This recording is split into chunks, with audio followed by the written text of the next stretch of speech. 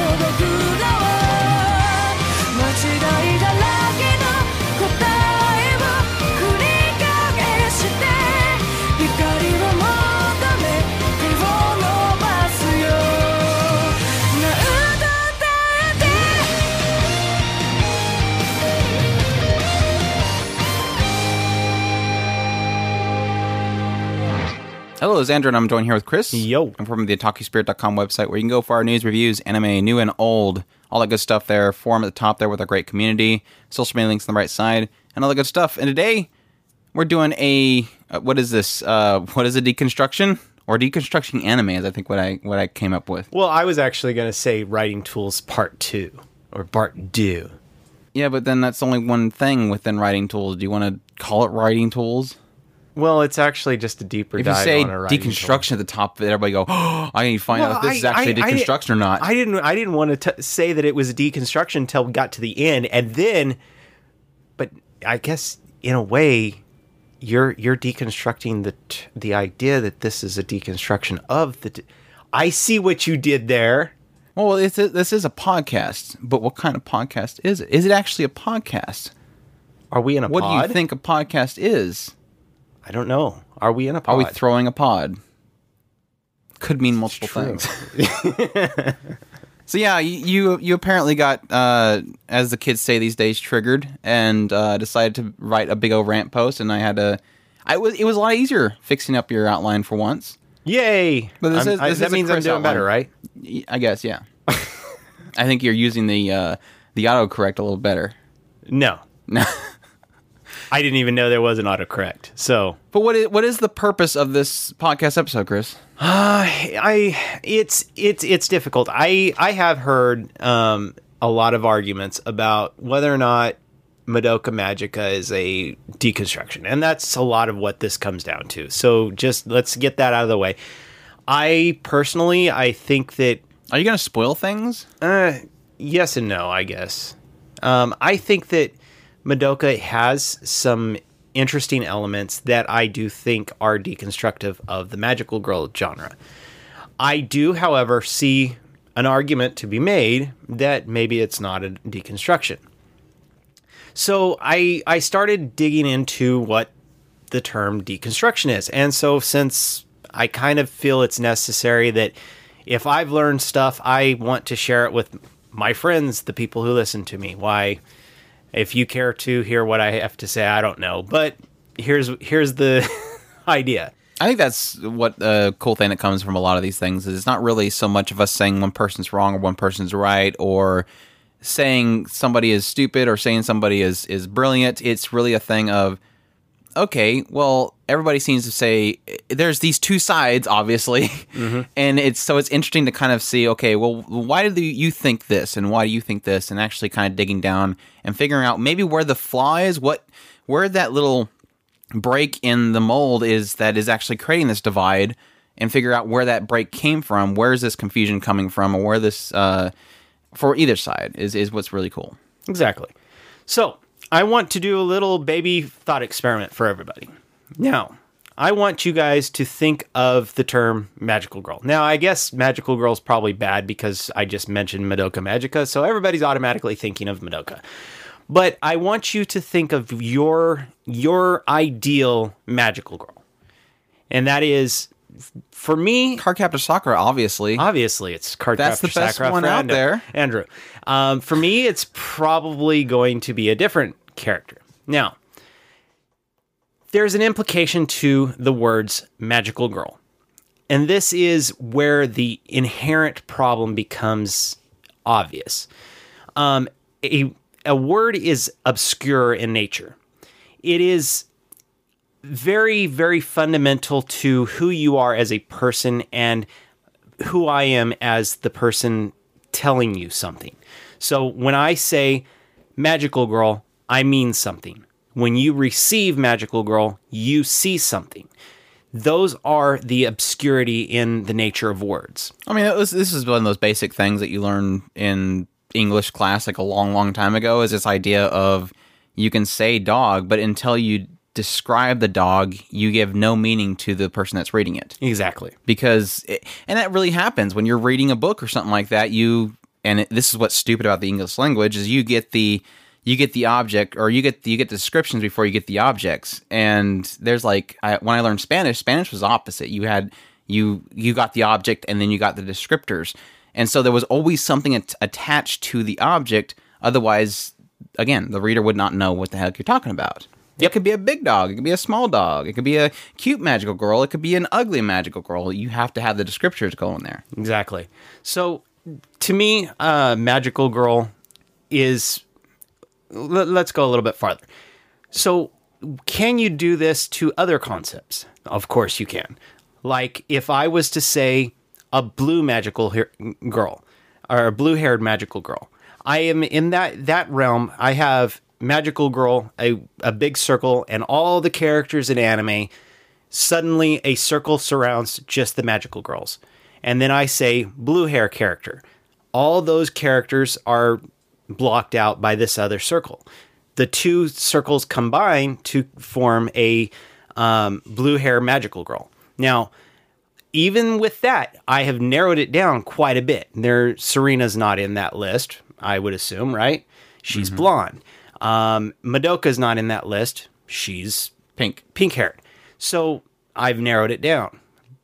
What would your blue-haired magical girl be? I'm blanking on her name right now. Sayaka? Sayaka, yeah. Sayaka. Mine is Amy Mizuno. From Sailor Moon. You're wrong again. See, we're gonna get Chris right eventually through this process of deconstruction. But see, this is the thing. One of the main things that I was trying to come up with is how can I explain what deconstruction is? Deconstruction is the idea that even though one word means one thing, it does not mean the same thing to two different people. So now we can move on. Now, I have a lot of building to do to get this idea pulled together to get my big concept. So bear with me if I jump around a bit. The idea of a narrative is to tell a story. That is to tell a story. I want to express a string of ideas to you. So if I'm writing, I have to tell you different things that are happening. I have to say the world is looks like this, the sky looks like this, the trees look like this. That is an expression of the things that are going on in my head to get those expressions to you, and you receive those expressions and understand what I'm trying to say. I describe the world, I describe the actions, I talk about the characters, what they're going through, how they get from point A to point B, or succeed in the goal. That is kind of a narrative. That's basically how you tell a story, right? Mm-hmm. Now, a genre is effectively a structure in which a story is built on. So, effectively, a genre is kind of a set of tools that are kind of similar in a way. So, a magical girl is using a base set of tools. We went through the entire list. It was a companion. More than likely, it's going to have a companion. There's more than likely going to have a transformation. There's probably going to have a weapon, a special weapon of some sort, a magical weapon. And it could be things outside of the tools that are used within it, or objects used within it, or it could be rule set. It could be mood. It could be what the characters are going through. I mean, it could be several things besides just objects or powers or whatever. Right. But the idea is that a genre is just a set of tools. All it is just a way for you to say, this is the kinds of things that I see in this. And so when I see another show like that, I can slap a label on this show and slap a label on this show and say, these are the same types of shows. They're going for the same thing. Right. That's a genre. It's not really it's not really saying that's what this show is. It's just saying that's the types of things that are in this show. Right, because otherwise you wouldn't have multiple genres. Right. So all that they really kind of do, if you were to say, I want to make a magical girl, you would have a certain set of concepts that you're going to use as a starting block. Now, I'm going to go back into art. Art in itself is a concept. Art is similar in words, in the way that words are, in that they portray feelings. They're a way of communicating. It's a message usually. Yeah, it's a message. Art in itself is ambiguous. It has. I like how it says a message or saying something, and it's ambiguous.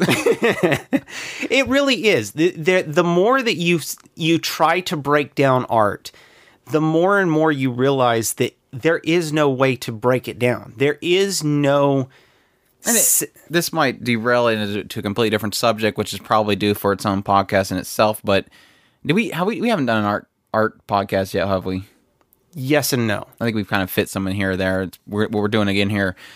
It's funny because it being ambiguous is the idea of, okay, well, it's that because otherwise we wouldn't have all these different. So it kind of sucks when you have somebody that says something is not art, when a toilet can be art, or a portrait can be art, or a film can be art, but this can't be art. It's you have to accept all for their own purposes. Not everything has to be a certain thing and accepted by a certain person for it to be art. Right. And that's the fundamental problem that you come in with anime. Anime in itself, we tend to go off of the idea that it's an entertainment medium first, mostly because if you try to force the rules of art onto anime, you're going to have a kind of a pushback in its own way. Because yes, you can call anime art, and there's nothing wrong with saying something is art. If you paint your wall and you call it art, by all means, it's art. Art in itself is so ambiguous that it kind of captures a lot of things. Your shirt is probably art. I did shirts for a living. I know it is. So there's a lot of weird things that are involved with what you can consider an art. Now, what's funny is because a lot of anime is multiple facets of art, because you look at something like Ghibli, it's frame of art that you could put on a wall, and then you also have the storytelling art that's within it. So you're basically, and the music is art.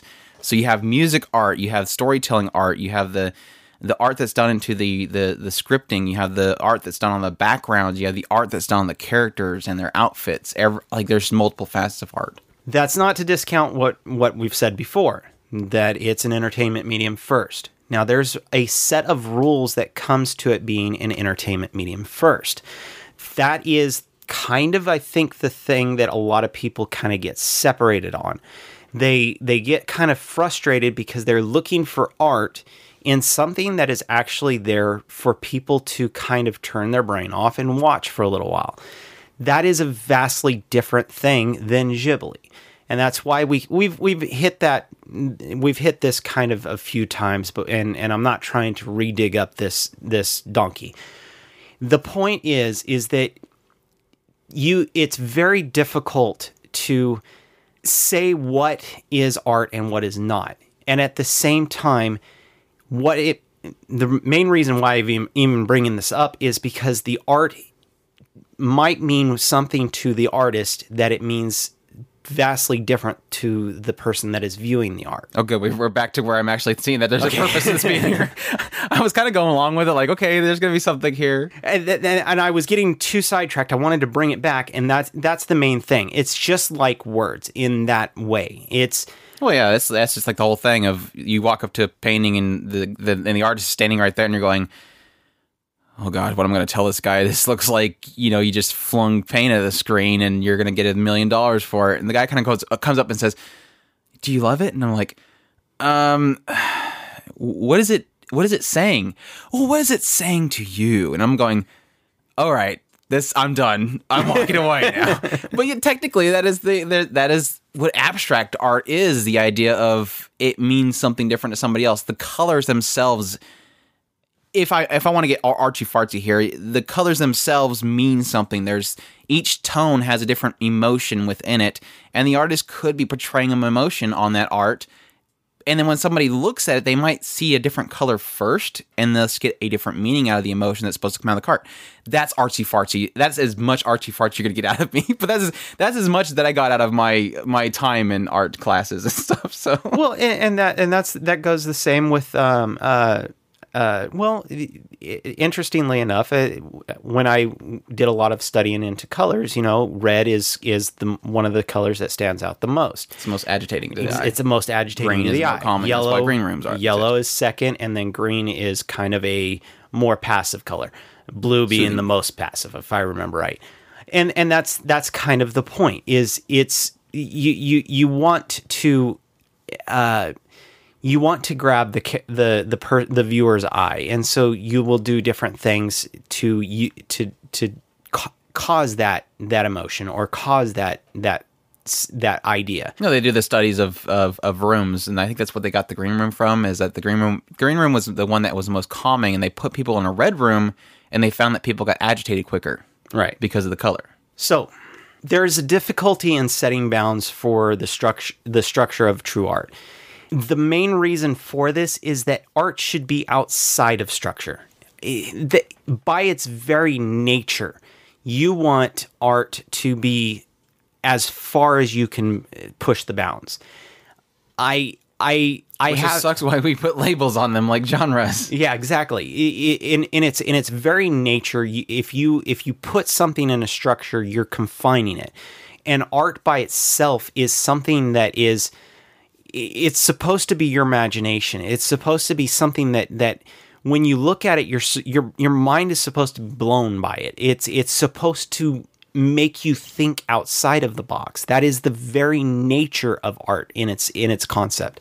But there's also a problem in the fact that the artist himself is the structure of the art.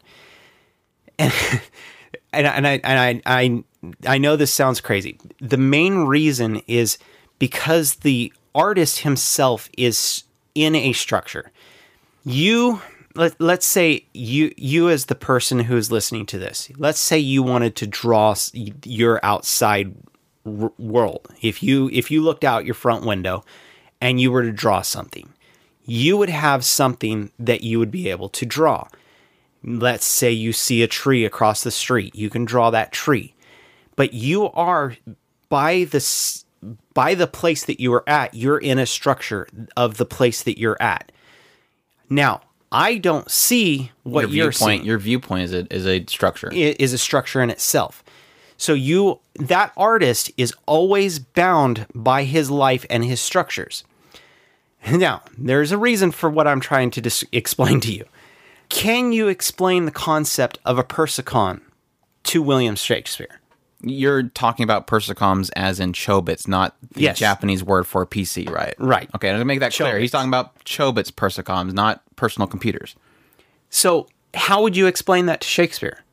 I'd asked him if he'd want the cutest and most adorable girl that was a robot that could do things for him, but is actually technically useless and will walk around her neighborhood looking for pantsu. But could you explain the idea of a cyborg to William Shakespeare?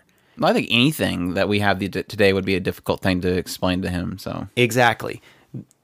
Shakespeare is in a totally different world than the world that we're in. We've all watched Bill and Ted's Excellent Adventure. Come on. The writer of Chobits took the idea of robots and AI, and he took them for granted. He understood that those are common concepts for today. We understand because we have had shows like Ghost in the Shell, or we've had, if you go back pretty far, come on, Neko, I know you can do this, Westworld. Well, I guess Westworld's been redone, so I guess everybody knows what Westworld is now, huh? But no, shows like that, we already have something that we can build on. We have knowledge of these kinds of concepts. Our counterpart, way back, he doesn't have those concepts. He may have an idea of gears. You could probably explain gears to them. And you could probably get to the point where you start explaining electricity, but there's a jump off point where you will have to bring him in on the rest of the world. You have to explain a lot of fundamental ideas to get to Cyborg before you ever even get to the idea of explaining this is a doll that's walking around on hands and legs. Yes, it's societal knowledge in generations, because, I mean, you can see that in clear as day if you watch something like Sword Art Online, where it has virtual reality concepts, and then you watch Serial Experiments Lane that was telling a story that was kind of barely breaching into that, and you watch Serial Experiments Lane now, and you're like, oh my gosh, that looks dated as hell. They have, like, literally text on screen, but yet they're somehow getting into some kind of, subvert technological existence, yet that looks very dated now because we have that technology now. Yep. One of the interesting things that also comes about this is the exact opposite. They're kind of going into what Andrew was mentioning, the idea of some stories seeming dated. And this is really more kind of the exact kind of opposite of this.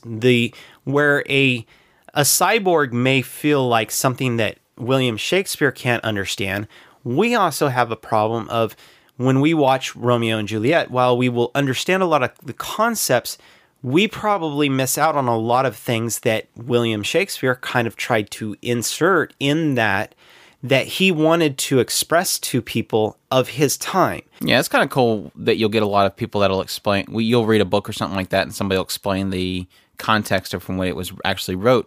It actually puts a lot more context to the story itself. Exactly.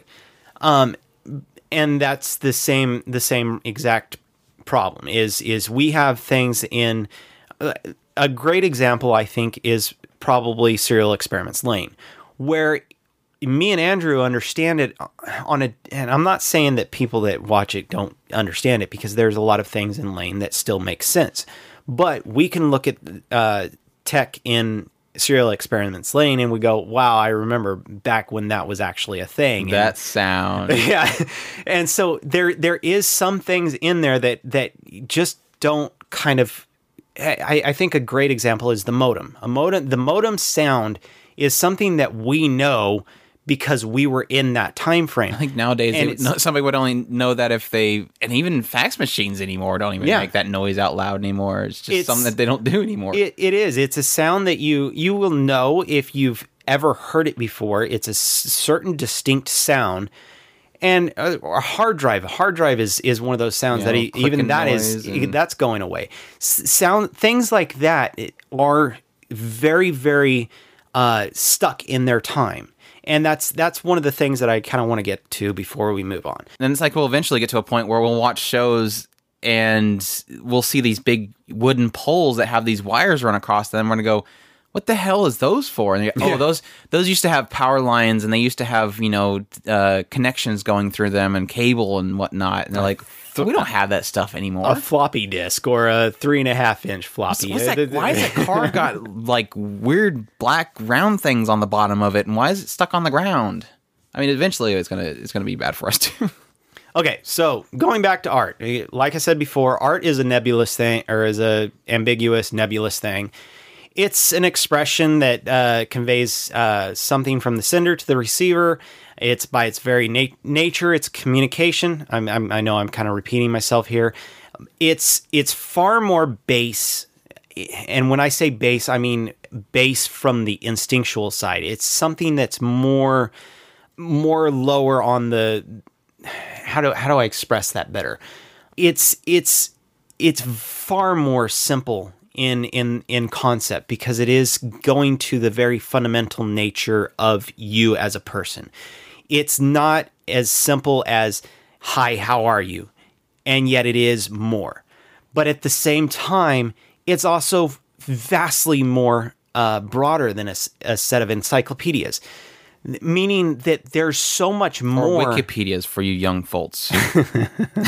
Feeling old. It's so fundamental in its way of communicating, and yet it's a lot more in its explanation.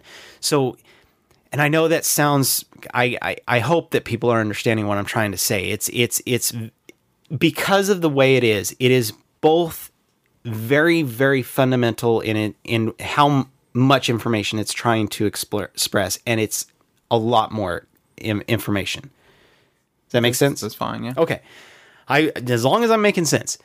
Now, there is no real way to flatly explain art. You can try. I can say it's something pretty that somebody draws. That's not exactly art. It's not exactly sounds that are put together to make a pretty melody. That's not exactly art. Art is so much. Even the dictionary itself, look it up real quick. I got a kick out of looking at the definition. The dictionary even has a hard time explaining what art is. You want the first one? You want Merriam-Webster Dictionary. Merriam-Webster sounds good. Branch of learning, one of humanity's art plurals, an occupation requiring knowledge or skill, the conscious use of skill and creative imagination, especially in the production of aesthetic objects, the art of painting landscapes. Best one. Probably the closest one. And that's the funny thing. It's one of those things that it's so difficult and ambiguous. Yeah, it's a huge thing to capture what art is. Art can be entertaining. That is a guarantee. I mean, you can go back to, like I said earlier, William Shakespeare. He was making art and he was putting it on plays for people to see. Art can be entertaining. Art gets a lot of its roots in music, murals, even mythology is artistic in nature.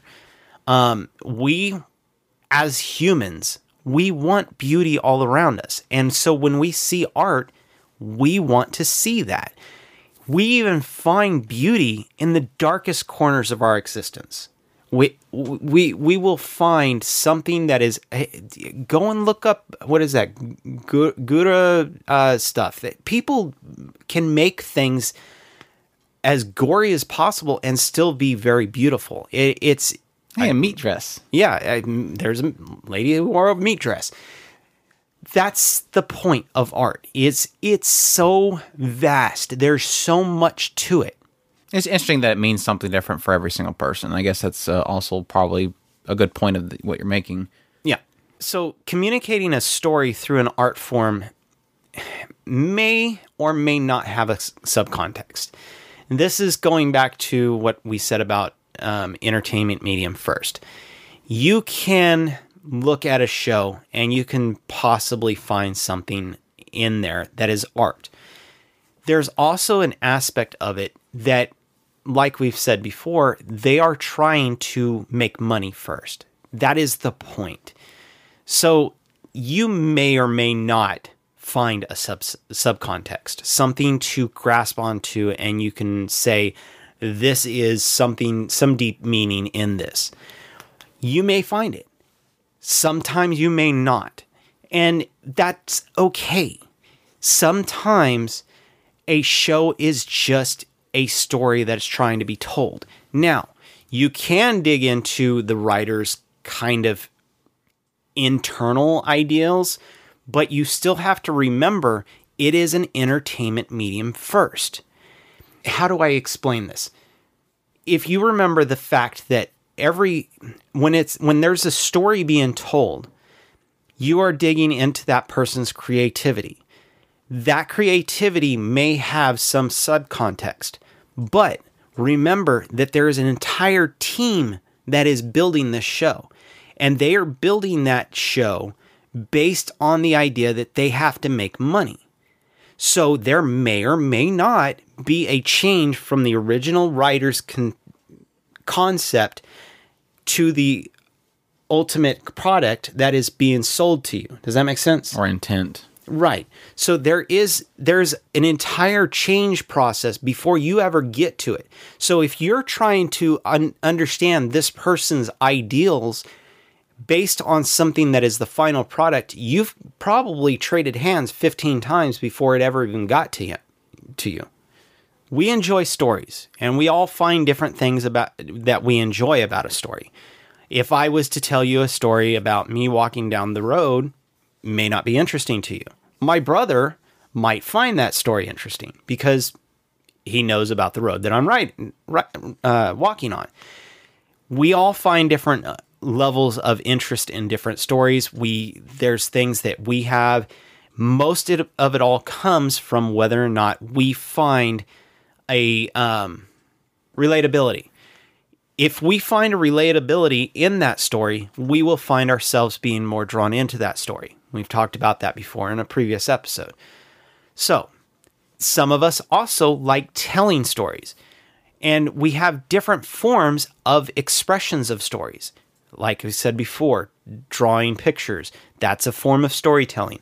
Writing a book, that's a form of storytelling. So on and so forth. Music, same thing. All of those are ways of communication. And that is, like I said before, it's a way of telling a story. Now, again, a random shift. So what is meta? You want to try? Referential. It's some way of identifying something. Yes, effectively.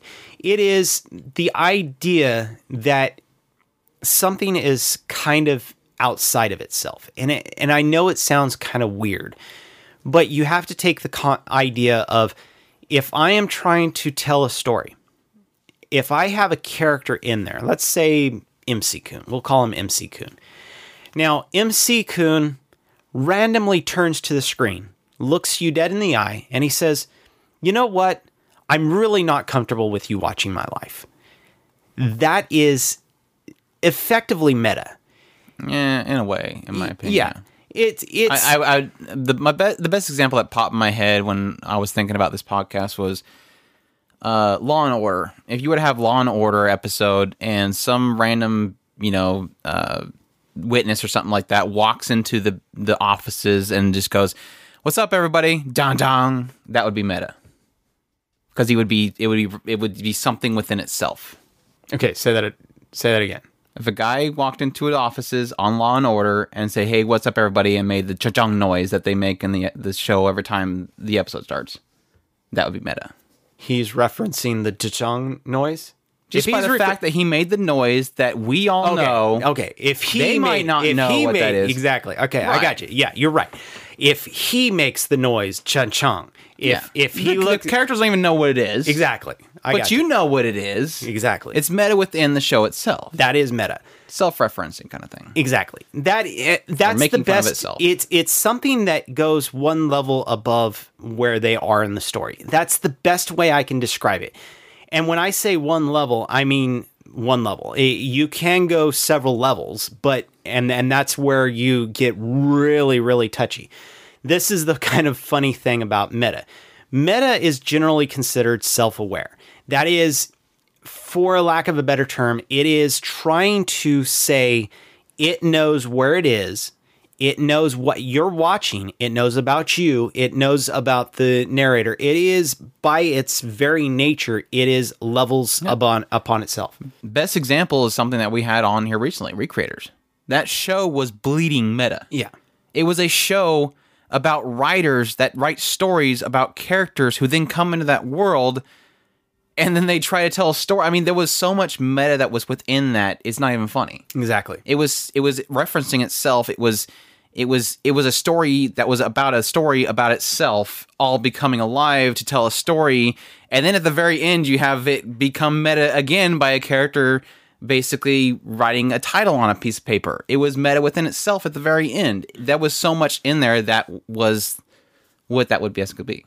Now, meta is, for the most part, it can be a very, very touchy ground for that. It is a really great tool because you're putting your show on a certain level with the audience, and the audience knows what you're referencing, and it has the ability to communicate to the audience in a very vastly different way than a general show. This is why it's considered one of the better types of humor, and yet at the same time, it can get vastly trapped in its communication. And it can also very easily fail to reach its goal. Remember, art is about communication. If it doesn't communicate that well, it will quickly get lost in its translation. Meaning along the lines, recreators, if they had reached out and said, they had the episode, what was it, 18, where it went back and talked about its show, and Meteora had changed her look. That was the recap episode. It was like 13 or something like that. The recap episode in Recreators. If it had not pulled that off, can you imagine how cheesy that would have came off as?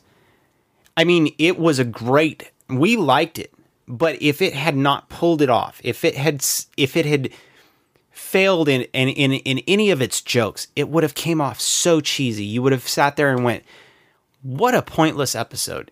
That's the point. If it doesn't make it, it will look so cheesy. This is something that is... Well, it can also be pretty hot-headed, I guess is the best way I can put it, like full of itself. Right. A little bit too bold. Exactly. It's one of those things that I know I've seen it before. I could not tell you what show I've seen it in before, but it's one of those things that when you see it, you know it's done it. It's trying to be meta. It looks at you and it tries to do something silly, kind of crack a joke with you. I don't want it to sound like meta is technically fourth wall breaking, because it's not technically fourth wall breaking in itself. It's things that only somebody that knows what it's talking about is going to get, and it references and it kind of points it out in a way that is self-referencing. Right. Okay, I see what you're saying. You think I'm getting stuck on the fourth wall. You're right. It's not fourth wall breaking. Sometimes it can.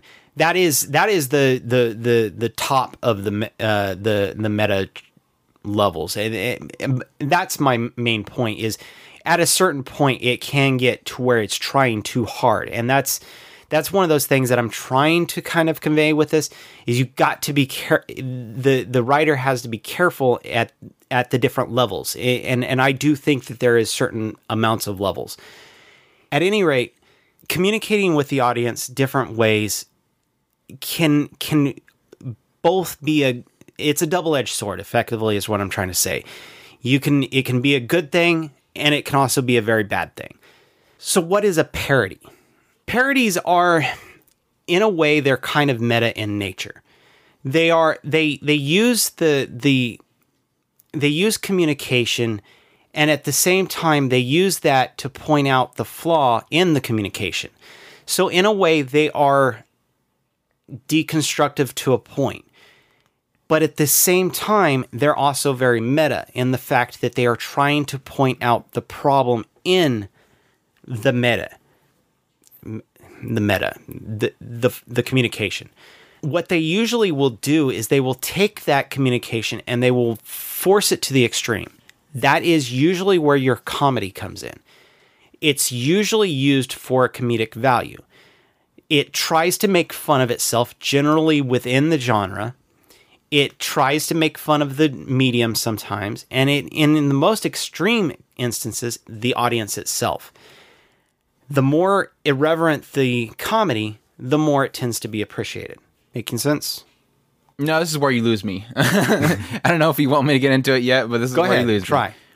this is the segment of his outline that I kind of stopped when I was fixing it up. I stopped and said, I don't know if I can change, I didn't want to change anything in his outline, but this is the only point in which I was like, okay, I can't follow the path of his reasoning, because when I think parody, I think external. Meta, I think internal. Parody is making fun of something else, referencing something else, whereas meta is self-referencing and making, and in certain extents making fun of itself. So yeah, your parody is a meta in nature does not compute in my brain, unfortunately.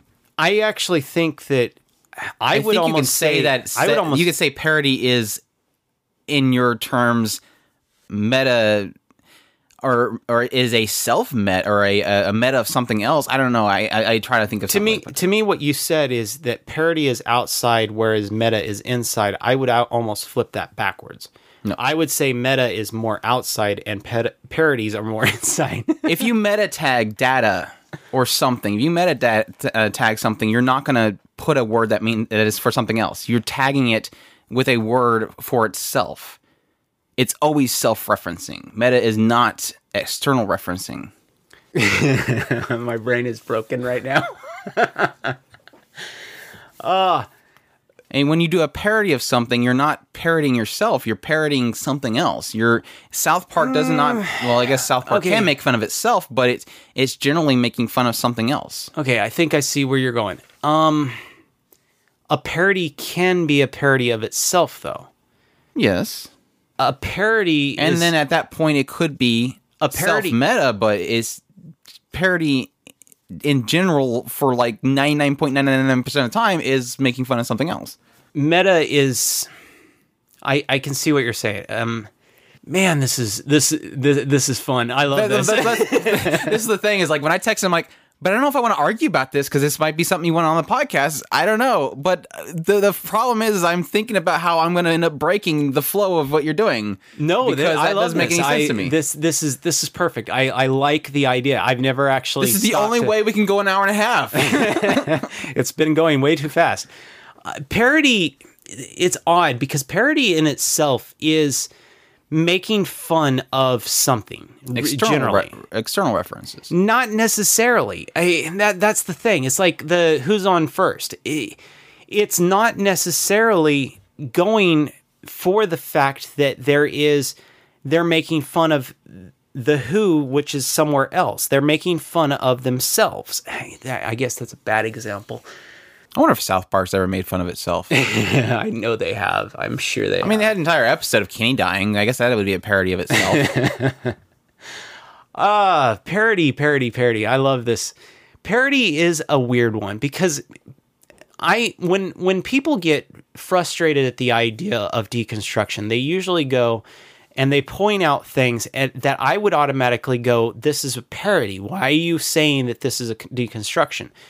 But when I look at a deconstruction, I look at something that is trying to push the edge of something, whereas parody just makes fun of it for not making it all the way. Does that make sense? Right, and in a sense, parody knows exactly what it's picking apart, and thus, yeah, it could deconstruct things, but in the end, it's just pointing them out to laugh at them. Exactly. It's not trying to make a statement about something. It can make statements about things, but it's not technically out to do deconstruction. And that's why I kind of am pointing out that it's meta in nature. It's mostly because it's usually encapsulated in the story that it's making.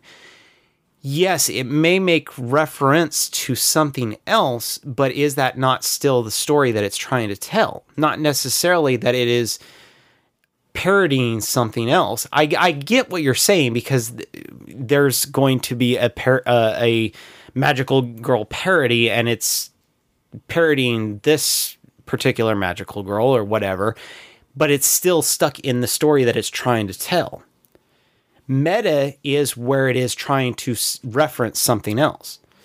It's not referencing something else. It's referencing itself. It's meta is trying to say this is here, this is here. Meta is just the tag. That's why I say there's levels of meta. You can go from one level to the next level to the next level.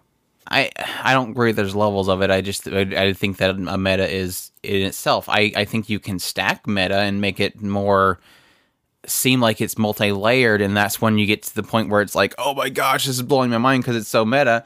But I don't agree that it ever goes outside of itself. So either way, meta and parody are still in the same story. They're both referencing something. Yeah, they're both. So there is a similarity there. They're referencing something. It's just for me, in my mindset, the way that I see it is meta is always referencing itself. Parody is always referencing something else, but they're always referencing something. I got you. I'm kind of generally in the same way. It sounds like we're in same page, different book. Yeah, pretty much. We're in the same page, book, different page.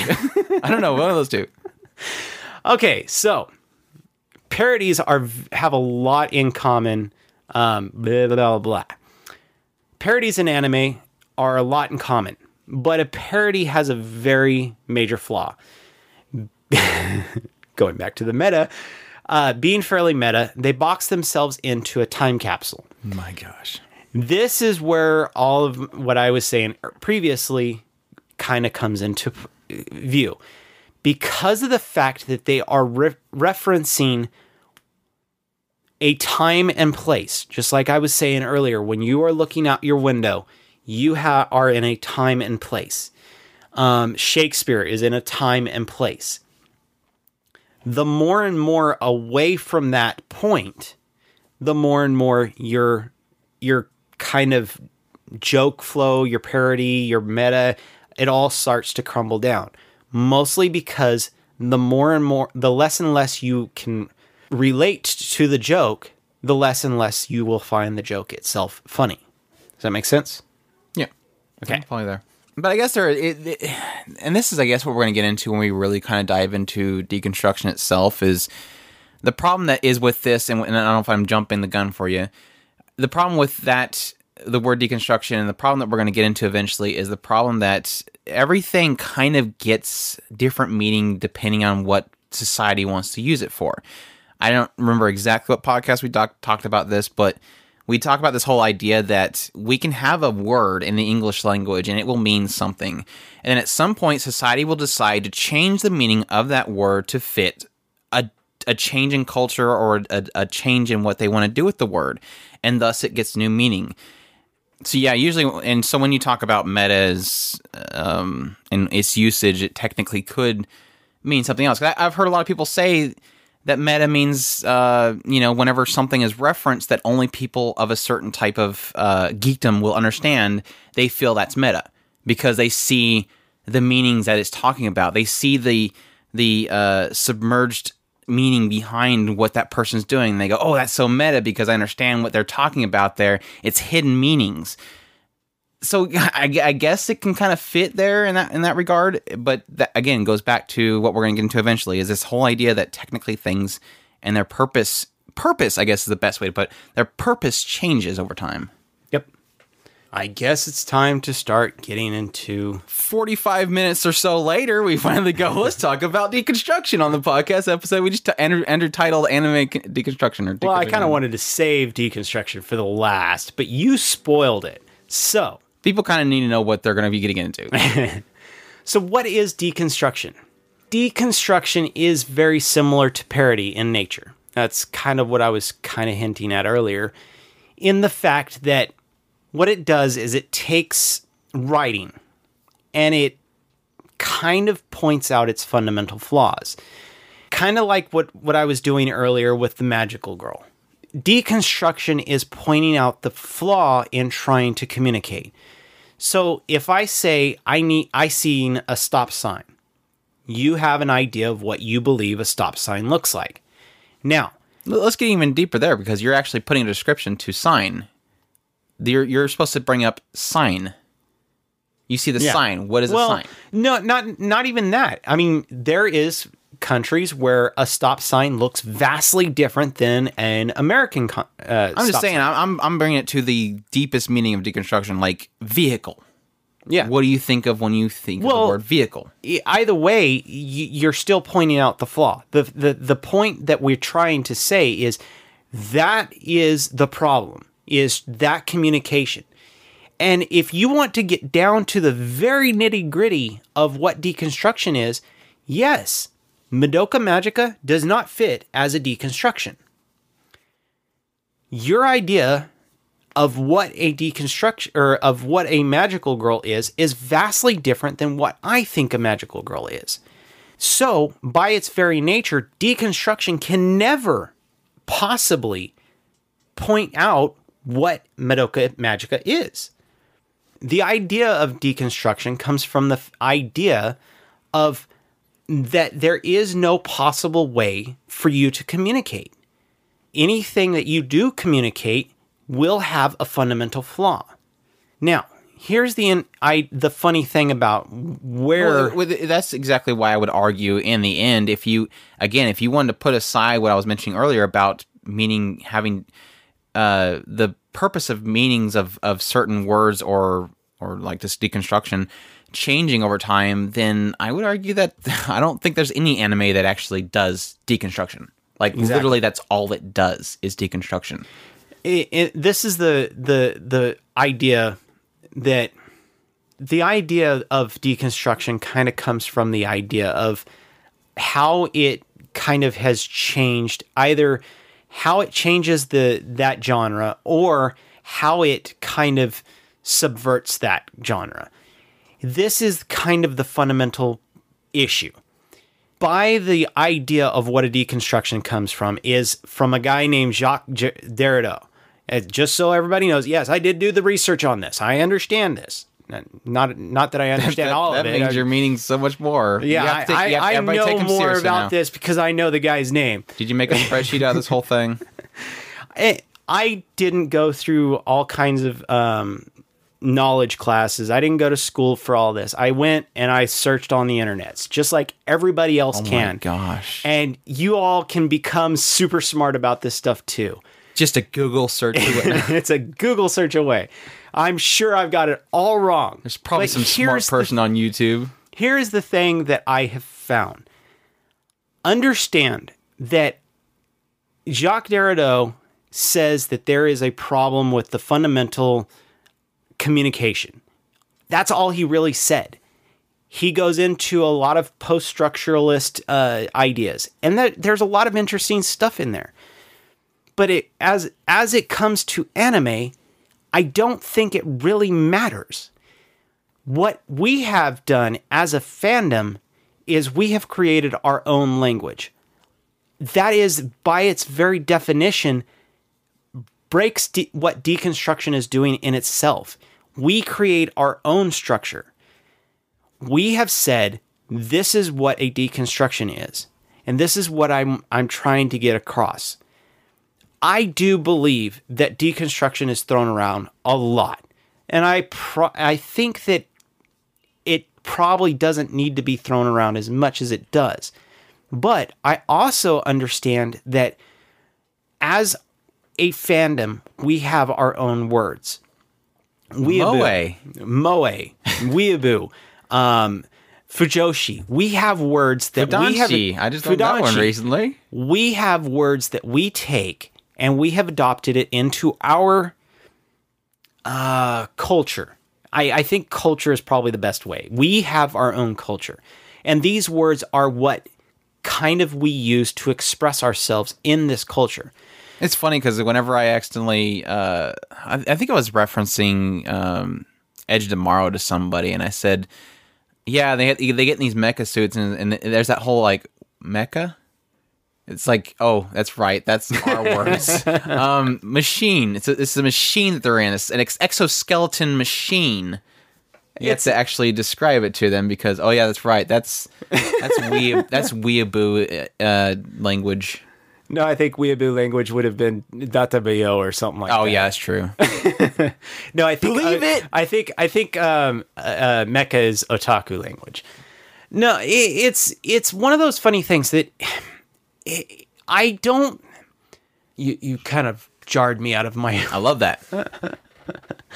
That's exactly going to my whole argument is and it's funny because when I was just before the podcast, I kind of was checking a couple more things just before it, and I'm going, Chris, technically the thing is that this is going to go in the same argument that we've had technically before, and again, I can't remember exactly which one it was, this whole idea that, yes, in its core meaning. Back in that's what it was. 1743, this person said this word, and thus it created this thing.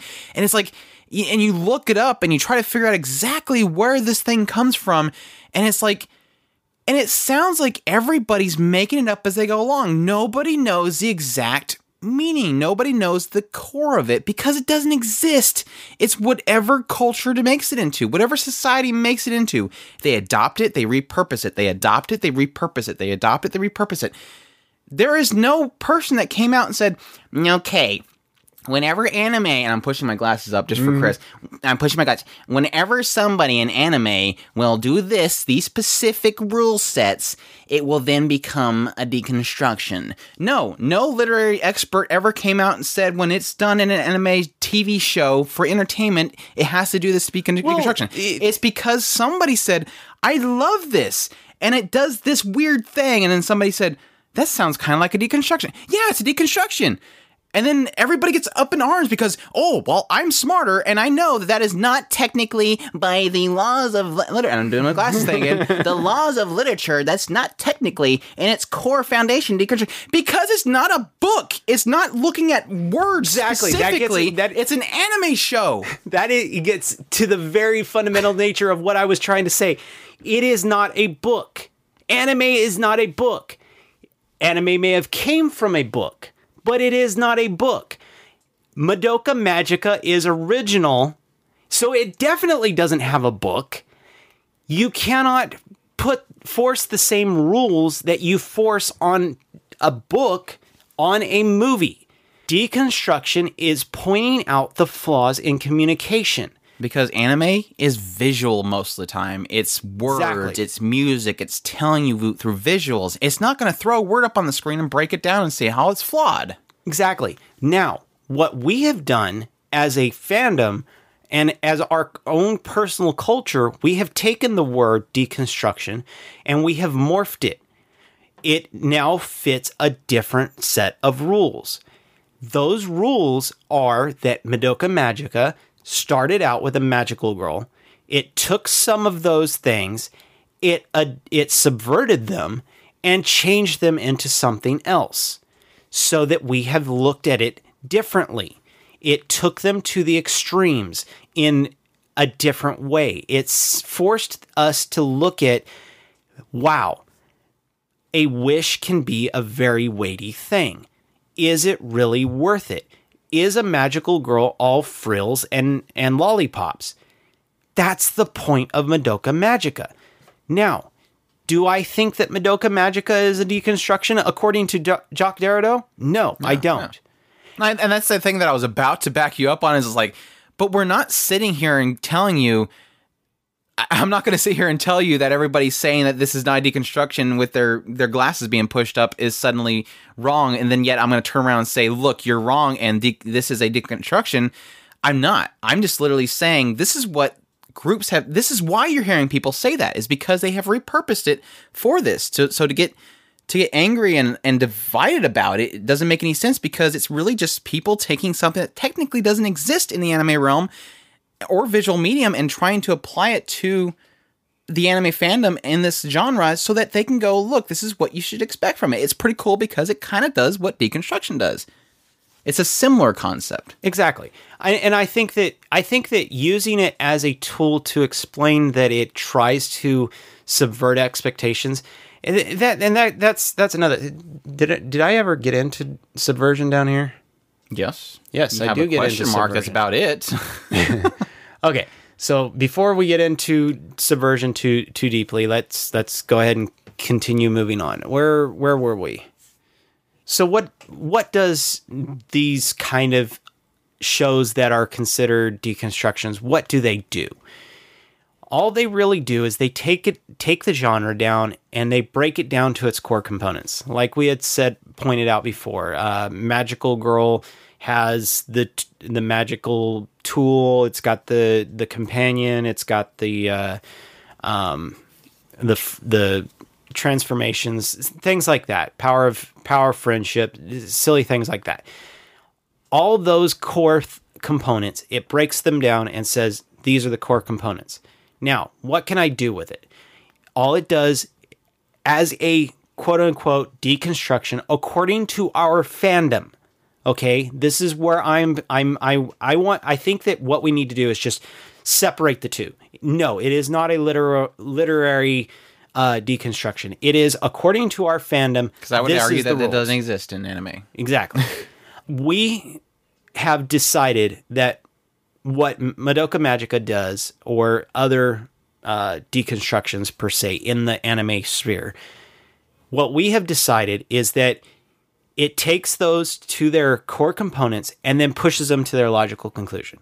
Now, Madoka has a slight twist to it because it is technically a magical girl. It cannot be realistic, for lack of a better term. It has magic in it, and so it therefore has a rule that it is bending, in that it is still has magic, but it is still pushing it to its logical conclusion. I.e., how does a magical girl become invincible? Well, I guess that's spoiler, so I will leave that alone.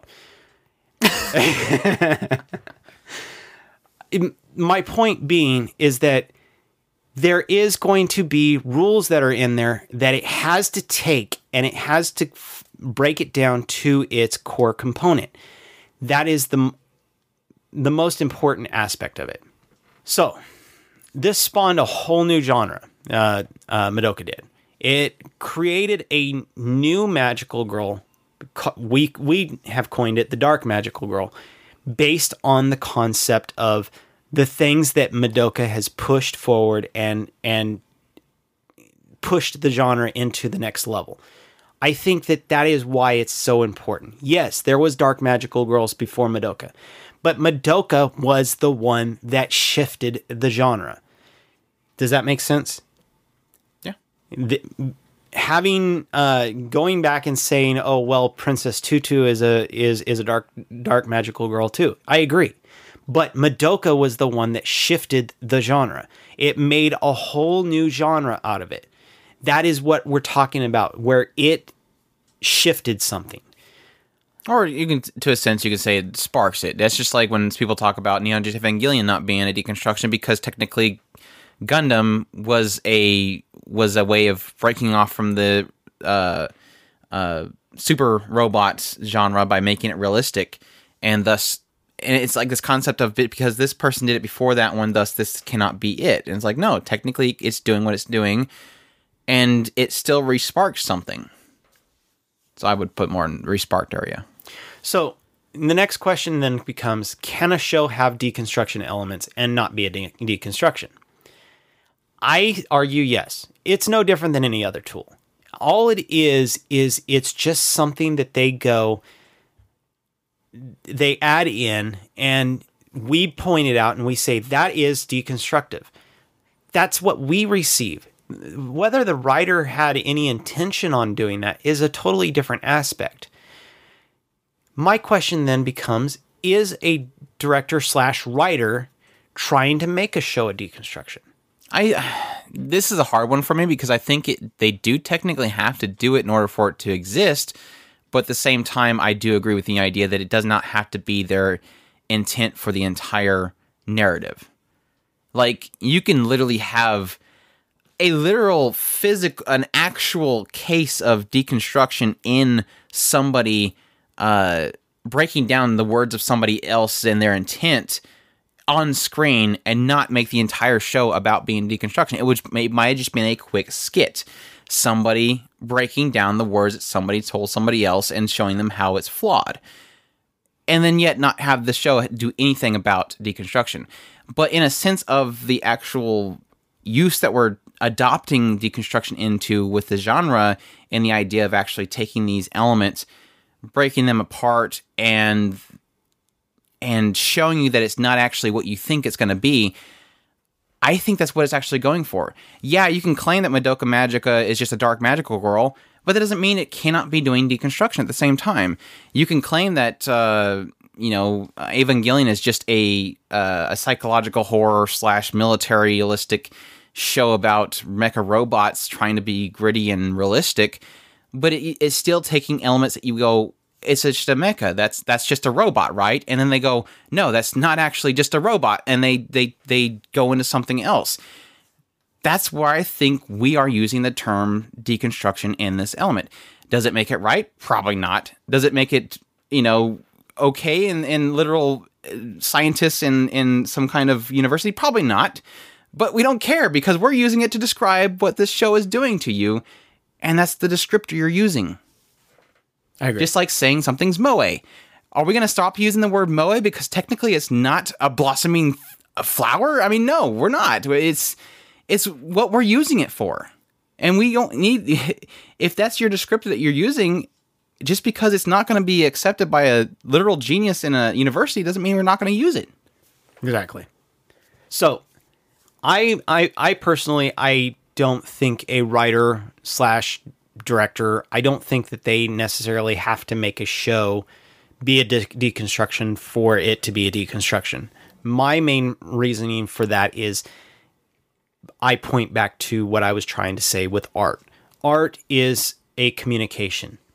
The art that they write may have something that they're trying to say.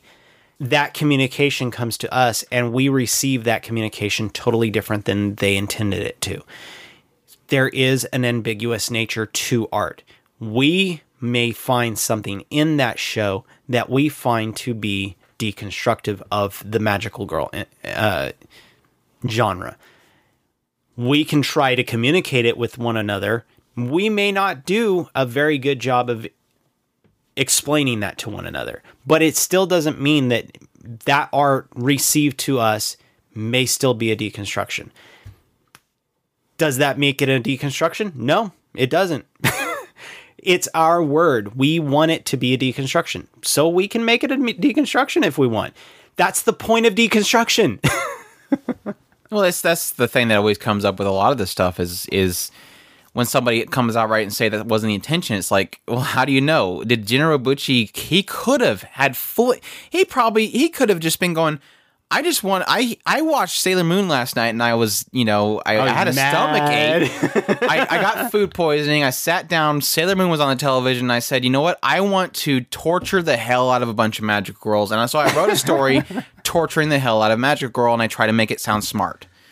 Or he could have gone, yeah, I want to try to, not in a completely literal sense, I want to do something that kind of takes the molds and the preconceived notions that people have about elements of Magical Girl and show them they don't really, that it's not going to be what they think it's going to mean. And I'm going to twist it on them and I'm going to change it around.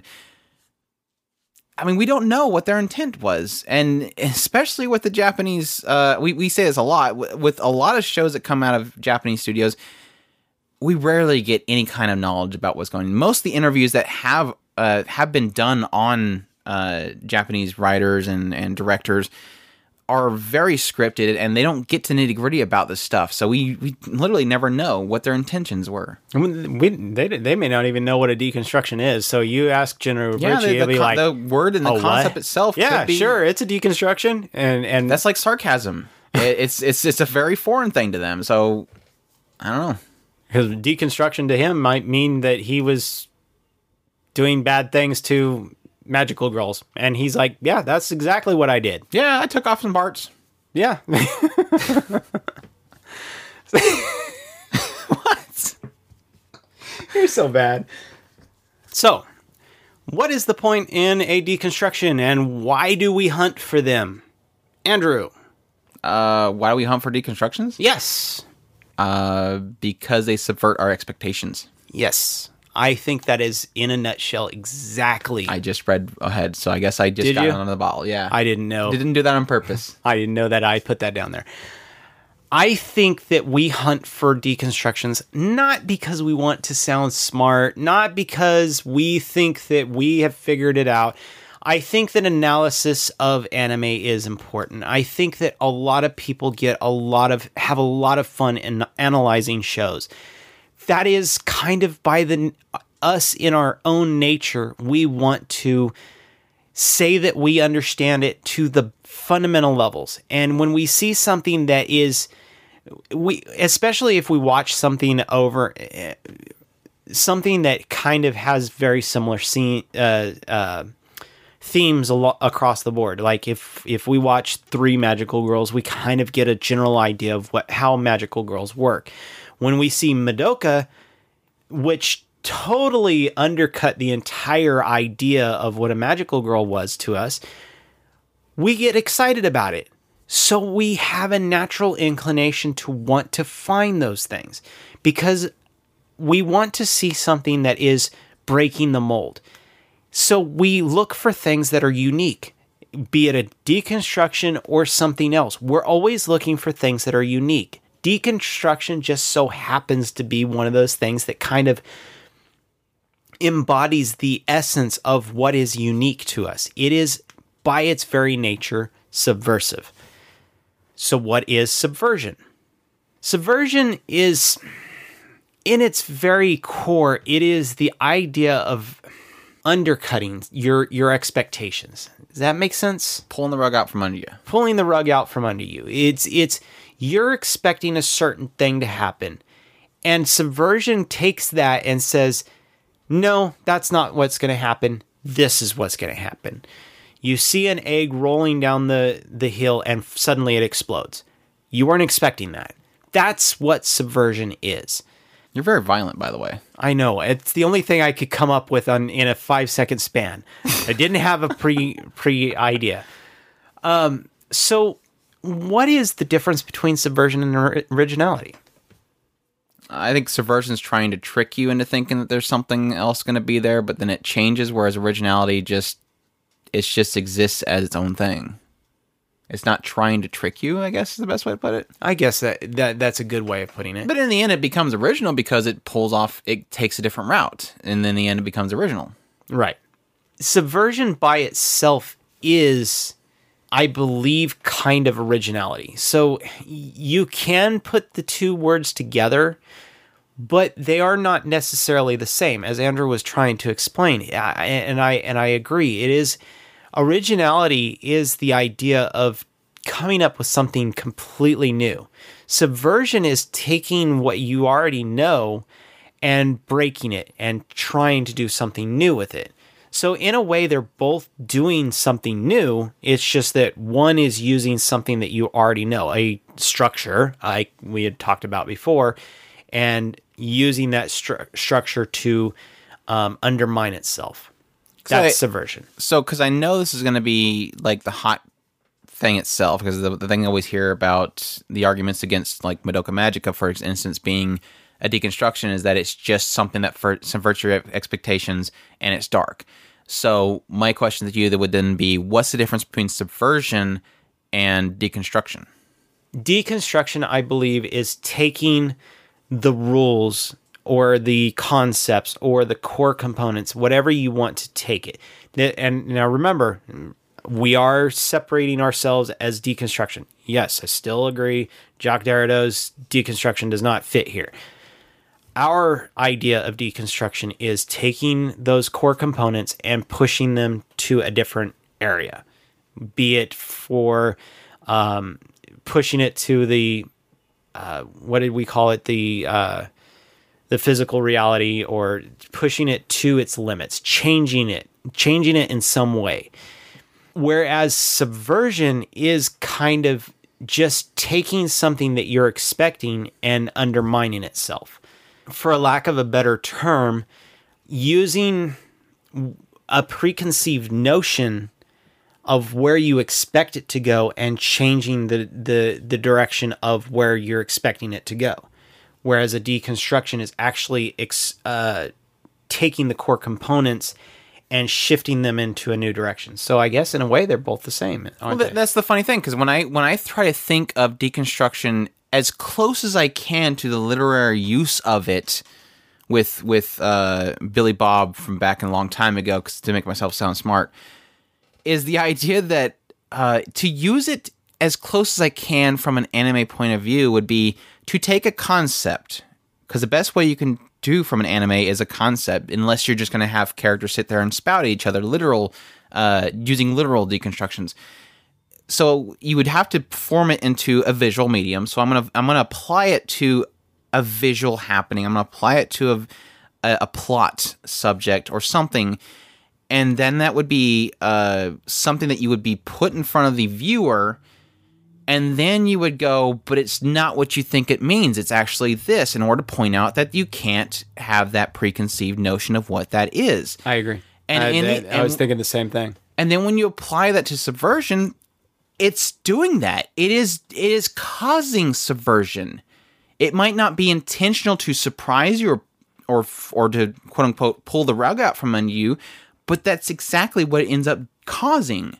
So in thought experiment for myself, they end up becoming pretty similar. So when I tried to take that literal use of the word of deconstruction and apply it to a visual medium and apply it to storytelling and to quote unquote a genre, if you take it outside of just literally characters talking in deconstruction with words and become a visual specific meaning, it ends up applying to a lot of things that people were saying, oh, it's just subversion. And it's like, but that technically in a visual medium is the same thing. So when I'm thinking about that, and I guess eventually maybe we have a few people that are in our community that are actually into a lot of literal kind of stuff like that. So they'll probably completely tell us we're wrong. But when I apply exactly what that is, it seems to be the same thing. Yeah, you can say it does kind of branch off with this specific thing, or it branches off with this specific thing, but it at its core, close enough to a visual medium as possible, ends up being pretty similar. Right. So it breaks the entire conversation. I agree. No. I actually think that my brain, as you were going into your explanation, my head was going in that same direction, is because of the fact that it, by its very nature, what it's trying to do is point out the differences and try to make you think of it in a different way. Whereas subversion, while it is still doing the same thing, it's not necessarily subversion in itself is not necessarily deconstruction. Deconstruction most likely is a subversion. Yeah. Does that make sense? I think subversion can be not trying to go for the idea that you're expecting a plot to do certain things, but end up surprising you in a different way. Right. That made a lot more sense in my head than when it came out of my mouth. So. A can equal B, but B may not actually equal A. Okay, yes. Rough. Ball. Squirrel. So we have arguments for shows being deconstructions, or at least have elements of it. This is, I believe, is Andrew's taking over. Well, you had Monogatari on there, and then I put the rest of the stuff on there just to kind of throw out some possible topics in case we weren't going very long. Monogatari is actually one of those that I love hearing people actually argue about whether Monogatari is a deconstruction, because by its very nature, if you want to get to the most strictest idea of what a deconstruction is, the only one that you could ever actually point out as a deconstruction, it is Monogatari. Because they literally have arguments that are about literal deconstructions of words, and like you kind of have in here. He actually, the translators themselves have actually came out and complained about the fact that they have a hard time. Well, I guess they didn't really complain. They just point out the fact that they have a hard time translating his novels because he likes to play with words. Which, guess what, guys? By the very definition of deconstruction, it is playing with words. I kind of agree with that. I think the way that he is playing with them isn't technically in my opinion, the same realm as deconstruction, but it is, in its way, breaking the words themselves. So, in some sense, it is in the same realm. So, the other ones I had on here, just to throw in here that I've heard of being called deconstruction, and we can probably argue yes or no if we think, but I guess it does come back to that element of, I don't know if I've mentioned this earlier, if you went into it and I completely missed it, but what's funny is the idea of somebody claiming that something can't that because something doesn't do deconstruction enough, thus it's not a deconstruction. And it's like, yeah, technically, in a sense, the entire show is not a deconstruction, but it can have deconstructions within it. It can have a single conversation that is breaking, like I mentioned earlier. Monogatari does that a lot. They they will mess with somebody based on a word they say and how the intention might not be exactly what they think it means or something like that. So it literally has conversations like that. So everything else here is literally going to have probably elements of what we have applied it to the anime world as being, or adopted it into, or repurposed it to be in deconstruction. Well, shoot, Hachikuji, half the time she's on the screen, they're bickering back and forth about how a word is being used. So, yeah, exactly. I mean, I love the idea of arguing about Monogatari. I could do it all day on that one. That one would be fun to debate on whether or not it's a deconstruction. I think it's the very definition of a deconstruction, but that's beside the point. So your next one you've got is Grimgar of Fantasy and Ash. This was actually one that that was one that was actually going to trigger deconstruction podcasts like a year or so ago whenever it aired, because it was literally one of those shows that when it came on, it was like, oh, like, this is a trapped in another world show, because it opens up with these characters waking up in this fantasy world and they're literally having to get jobs. And I guess in the sense of the way that we've repurposed deconstruction, it does fit, because it's literally taking the tropes within a trapped in another world, these characters being in another world, and it's doing the subversion. It's going, okay, this isn't them going in this world isn't going to be peachy. They don't just suddenly get a hotel to stay in. They gotta find a place to stay. They don't immediately get the heroic job. No, they're fighting goblins. They're going on about money constantly. They're going on about money. Yeah. That's something that you don't never hear about in other shows, which is that back to what we had said before, where it takes those core components and it pushes them to the what was the word that we kept calling it? The logical conclusion. It kept bringing those to the forefront. This is something that you have to deal with, and you never deal with it in any other show. So, by its very nature, we wanted to. I'd wanted to do an entire breakdown of all the deconstruction ideas that were in Grimgar. I loved it. And on the same note is ReZero.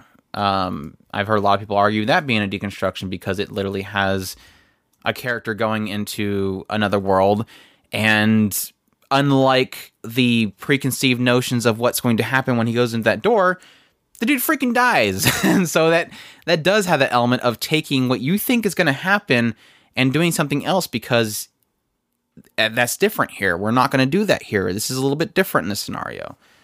At the same time, I don't think it does enough, because it really, mostly with that element, strictly relies on the death mechanic, whereas I think Grimgar, Fantasy and Ash was a lot more realistic in its interpretation of that. And I think a lot of people throw around the idea that deconstruction generally always has to be realistic, or it has to push things from fantasy to realistic. I don't particularly agree with that, but I think it lends itself a lot better to it. I think that as long as there's a level of remembering the ground rules, I think that is the realism.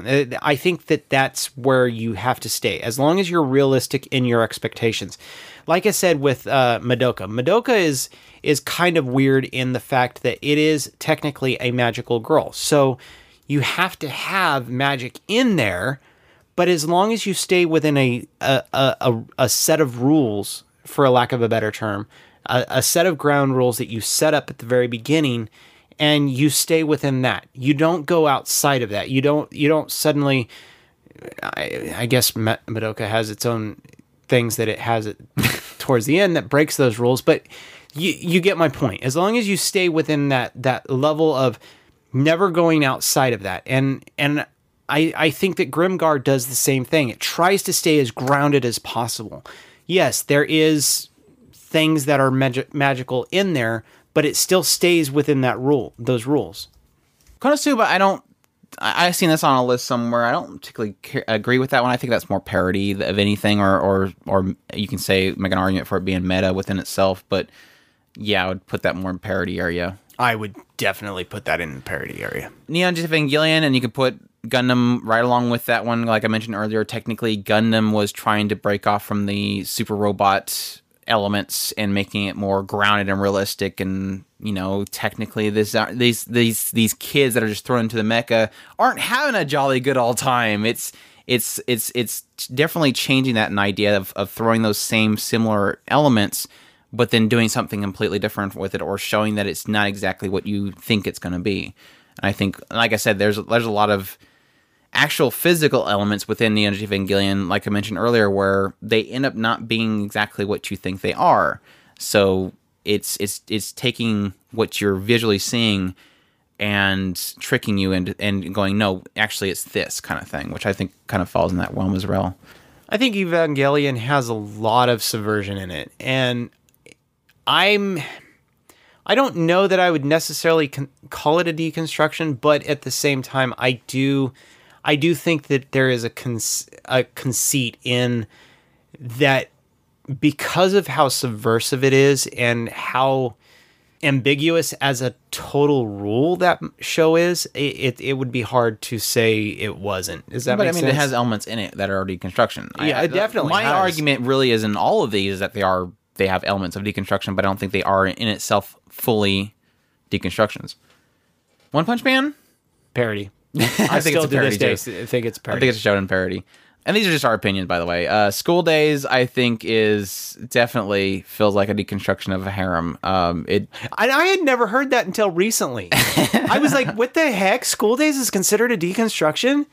This makes it even more interesting to me. That was one of those ones that I thought about that one, and then I went and looked at some lists, and I'm like, wow, I get this. So people are actually agreeing with me on that one. Yeah, technically, I feel the same way. It definitely feels like a show that takes the core elements of a harem and then goes, oh, you think this is what it is, and it does something else with it. So it definitely falls in that realm. You think My Hime is a magical girl deconstruction? Oh. It opens up the same way as all the other ones, then it does something completely different. No, I think it's just a magical girl.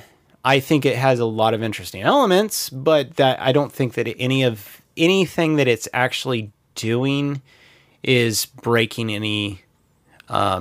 It does similar to Madoka Magica. For those that don't know what My Hime is, it does similar to what Madoka Magica does. At some point, it kind of gets into, yeah, you do have these abilities, but then it kind of later on it goes, but this is where they kind of come from, and this is what will kind of happen.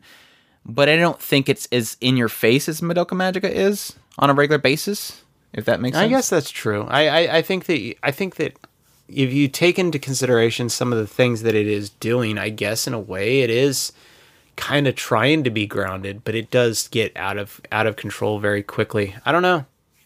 That'd be something that I'd have to. It takes way too long to get into it as well. So yeah, it does have some elements in there of it. So I'd have to rewatch that and decide, because I didn't even think about that. Was that a dark magical girl before Madoka as well? Technically, yeah. It'd be interesting to dig into that one. World God Only Knows. You think that's a dating sim harem and archetype deconstruction? I actually do kind of think so. Or do you think that one? I think for me is right in the middle of between that and a parody. Yeah, I think that it is definitely meta. It is definitely meta. I would almost say it is a deconstruction, mostly on the fact that it does break the rule of the soft reset, and it still makes it viable, which I think is important, an important distinction to make from something like School Days, where School Days, which is interesting, is the fact that it doesn't have the soft reset. It forces the main protagonist to have the consequences of his actions. This one kind of does that, and it affects the protagonist in how he's how he continues forward. It slowly starts to wear on him. So it does have different implications, but it still is breaking some of the conventions in that show, in those types of shows. Here's one I hear all the time: Samurai Flamenco. And that's all you. This one is actually a very different idea, because I actually almost would kind of agree. But since I don't have enough Sentais, I think those are Sentais, the Super Sentai Sentai superhero shows. kind of show is what people kind of point out as being a superhero show that kind of breaks the mold. I would want to watch a few more Sentais. I mean, I've only got a few of them under my belt, and watching Samurai Flamenco, I've kind of come a lot off of where I originally stood with it because I thought it was very random, and hearing people's analysis of that show has vastly changed how I feel about it. And I really want to go and rewatch it and with a different set of eyes, because I do agree that it was doing some interesting things, but I got so stuck on the different things that were happening that were so random, it threw me off.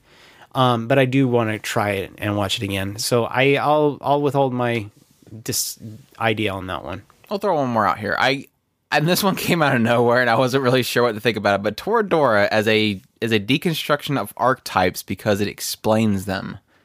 I don't know that.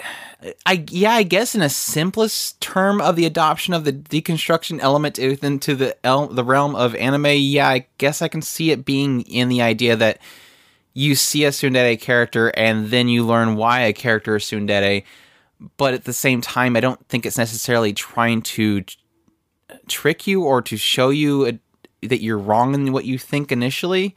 So I don't know. I'm very shrug on that one. I would have a hard time with that one too, mostly on the idea of I don't think it's really doing enough to change things. Yes, I think that the characters were really, really well written, but I don't necessarily think that is adjusting. You didn't get a. It's more of them just not relying on archetypes. Yeah, you didn't get a new tsundere. You didn't get a new kudere out of it. You didn't get something new out of it. It's this. You still have the same things, if that makes any sense. Yeah. Something you kind of triggered in my head when we were going through that list early on is something that kind of that I heard at some point, that a deconstruction cannot, or a show cannot be a deconstruction unless it specifically tries to say something about something it's deconstructing. Do you agree with that idea?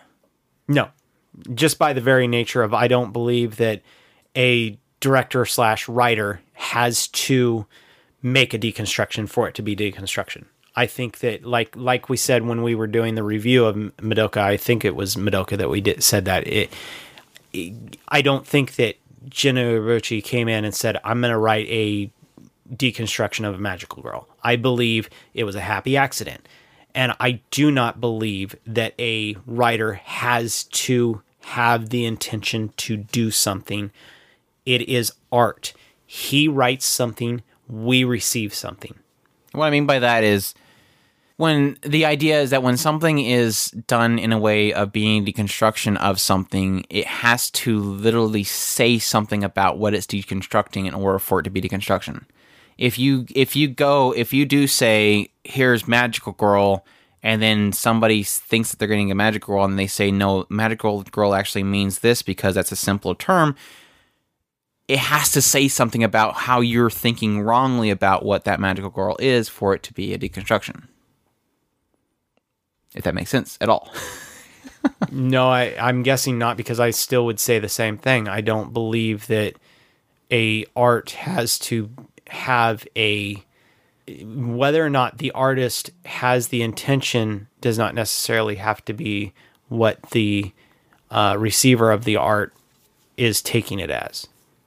I think if you accept the idea that if it does not have to be intended, I think if it's not intended, it's not going to say anything. But I do think that unintentionally it can say something.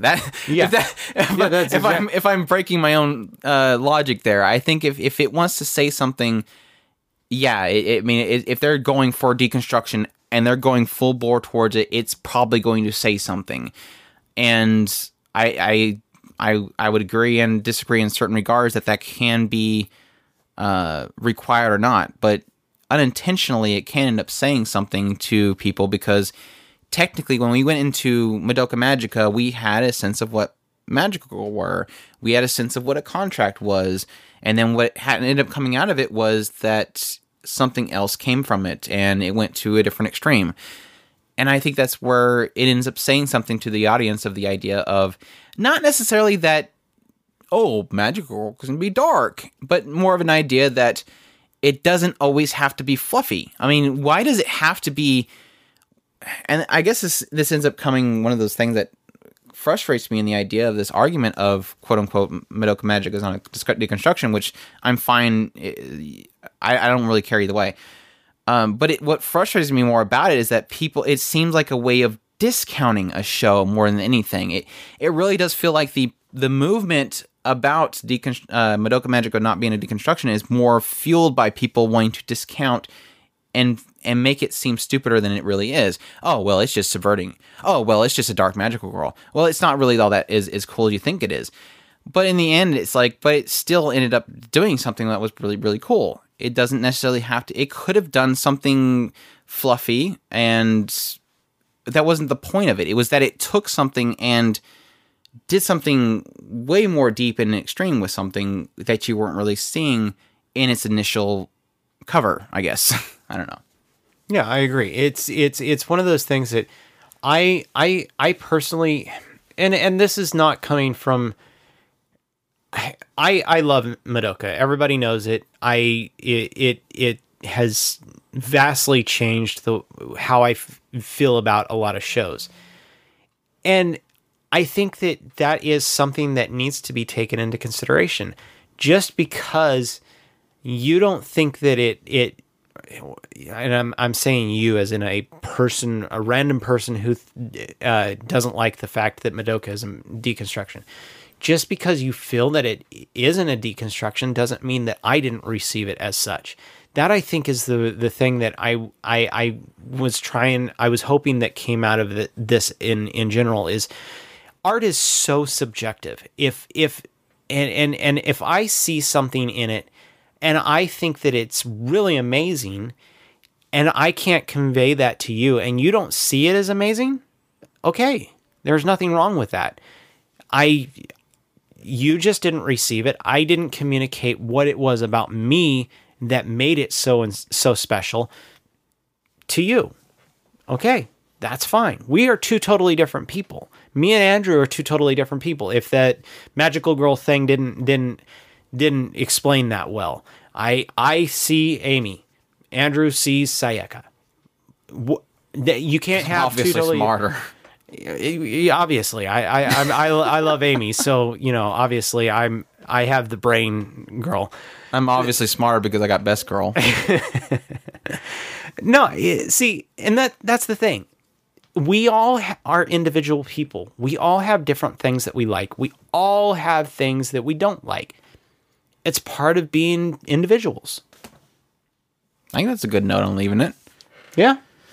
I think that last bit you somehow managed to round it all together.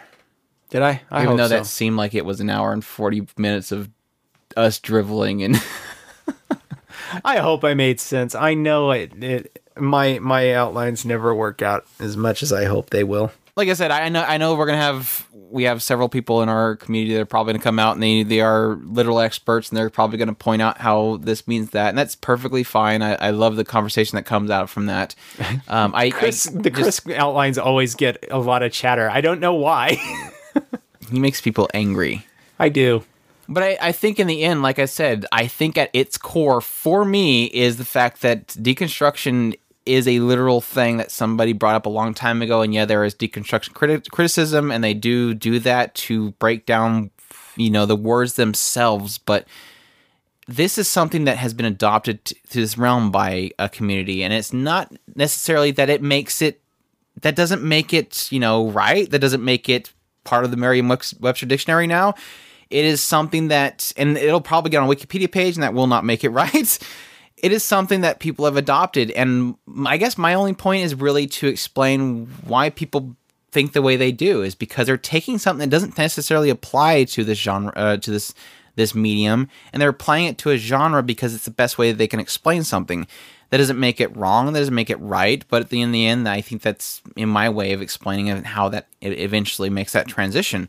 And it's fun to kind of dive into things. Even if what we said today is not 100% true to you, or that it does not fit within the realms, because I'm going to say up front, I'm not a scholar.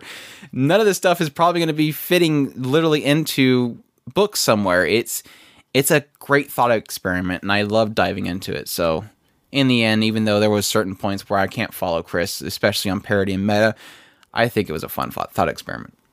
Yep. But anyways, hope you guys enjoyed this discussion about, again, I guess I'm going to call it anime deconstruction or deconstructing the fandom, I guess. I don't know what we're going to end up calling it, but I'll think of something clever in the end. We hope you guys enjoyed, though. We're at We've never been disappointed by your titles, so I think you're doing all right. I question some of them that I've actually made my own. But yeah, we're at tacospirit.com. You can go there for our anime new and old. Great community at the top link there. You can go to that community and the link there at the top and find see them all trashing the crap out of us because we're not literal experts, but literary experts. See, I don't even know my literaries right. So we hope you guys enjoyed, though. In the end, it's all about entertainment. It's about thought experiment. It's about fun. And we hope you guys enjoyed, and y'all take care. Os.